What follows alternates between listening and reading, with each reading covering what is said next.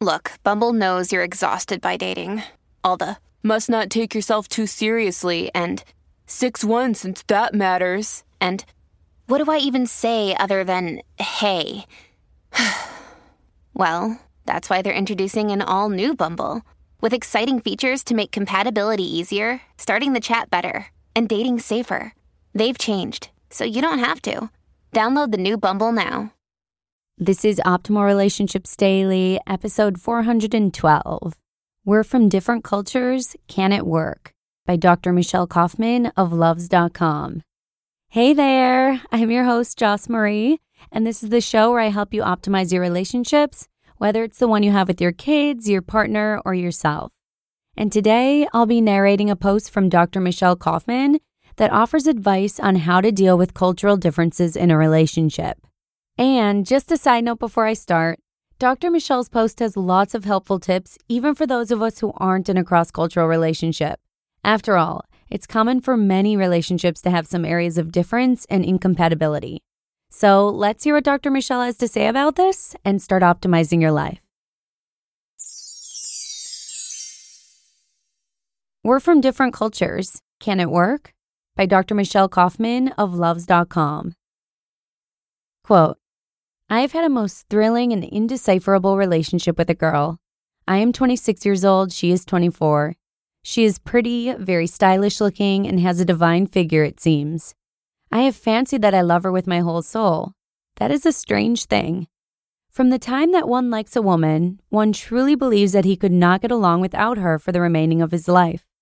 I know that in order to spend my existence side by side with another, there must be not a brusque physical passion that soon dies out, but a concordance of soul, temperament, and temper. She is endowed with this elegant silliness. She chatters, babbles, says nonsense remarks that seem spiritual by how funny they are uttered. When she raises her arm, when she bends, when she gets into a car, when she shakes her hands, her gestures are perfect for correctness and appropriateness. She wants to marry me, but I think such a relationship is doomed to failure. She is very poor, from a third world country, quit school at age 17, often hysterical, unstable, and is of doubtful reputation. The only thing that prevents me from stopping contact with her is that I know she loves me and wants to build a common project for the future. According to her standards, I am rich, overeducated, and from the aristocracy. We are exactly the opposite. Our families wouldn't get along with each other. Our values and principles are different. Our conversations only consist of trivialities and are very limited. I can't discuss with her about politics, culture, traveling, history. She is somehow materialistic, though surprisingly sincere in her emotions towards myself.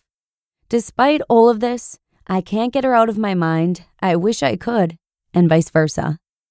My question is, if two people are attracted by each other, love each other, or at least believe to, and have the sincere intention to build, or at least try to, a strong relationship that would last, can they achieve their objective, even if they are extremely different, both intrinsically and in what life has offered to them since their encounter? End quote. Dear A, if two people are attracted to each other and in love, can they build a lasting relationship in spite of very different cultural and economic situations? Unfortunately, the answer is, it depends. A huge factor in the success of a relationship is good communication. If you and your love interest have similar communication styles, such as both being willing to talk openly about points of conflict rather than one of you withdrawing, and you can openly communicate despite whatever language or cultural barriers exist, that's a point in favor of your relationship. From the way you describe your communication with her, though, it sounds like you do not relate to her on that level. For example, she chatters, babbles, and makes nonsense remarks. Another factor that could influence your relationship success pertains to cultural differences. For instance, individualistic people, such as Europeans and Americans, value personal independence, whereas collectivists, such as Asians and many African cultures, value duty to a group, specifically to one's family. How do you relate to your family and close others compared to her approach? If you have similar approaches in the ways in which you relate to families and communities, that is another point towards relationship success. But if she is going to want to spend all of her time with her family and perhaps invite her parents, siblings, or distant cousins to move in with the two of you, And if this is not something you are used to or in favor of, it may become an issue. A third factor to consider is the beliefs each of you holds for what makes a relationship happy. In other words, what is expected in a long-term romantic relationship in your culture versus hers? Each culture socializes men and women to know and accept a particular script, sort of like a movie script, for what happens in relationships. For instance, in Indian culture, parents are highly involved in the spouse selection process, sometimes to the point where a marriage is completely arranged by the parents. In Tanzanian culture, it is common practice and generally accepted for men to have sexual relationships with women other than their wife. Is your script for your future relationship the same as hers? Does her culture heavily emphasize a mate's earning capacity and ambition? Does your culture emphasize good looks and attractiveness? Research shows that women from countries where females have the least ability to gain power on their own through jobs and education are more likely to seek out a mate with material resources. This might be the source of some of the materialistic vibe you're getting from her, and it sounds like this is something that bothers you. You may want to explore these expectations very carefully together to make sure you're on the same page regarding each other's hopes for your future. Overall, it sounds like if you think your relationship is doomed to failure, then you may be headed for a self-fulfilling prophecy. And you are right. Relationships are hard enough without differences in values, principles, interests, and family backgrounds. While the affection you feel towards each other may be sincere, I suspect that once the infatuation stage fades, there will be a lot of barriers that will have to be overcome. While overcoming these hurdles will not likely be easy, success is certainly possible with strong communication and the recognition that it's going to be a bumpy road. I guess the real question comes down to how much are you willing to work at your relationship to sustain it? I think if you go back and read the question you posed to us and the words you used to describe your love and your relationship together, but view it with the eyes of an outside observer, you may just find your answer. Good luck. You just listened to the post titled, "We're from Different Cultures. Can It Work?" by Dr. Michelle Kaufman of Loves.com.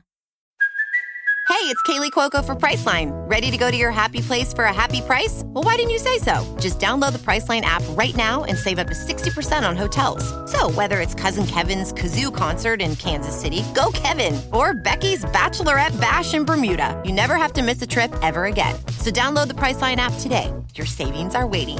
Go to your happy place for a happy price. Go to your happy price, Priceline. It's so easy to believe that true love conquers all, when it could be a very different picture in reality once the infatuation stage is past. If you and your partner are from different cultures, be sure to communicate often and clearly so that you have a better understanding of each other's cultural and family backgrounds. You'll also have a better idea of whether both of you are willing to work at making the relationship a success. And just remember, if you'd like to talk in depth about this or any other topic, please feel free to join our Facebook group and start the conversation. There are loads of people in our supportive community who enjoy helping each other out. So simply search for Optimal Living Podcasts on Facebook and request access to join the group. But with that, let's hit the road. I'll be featuring some insightful content tomorrow from marketing strategist Aaron Blasky. So thanks so much for listening, and I'll see you here again soon, where your optimal life awaits.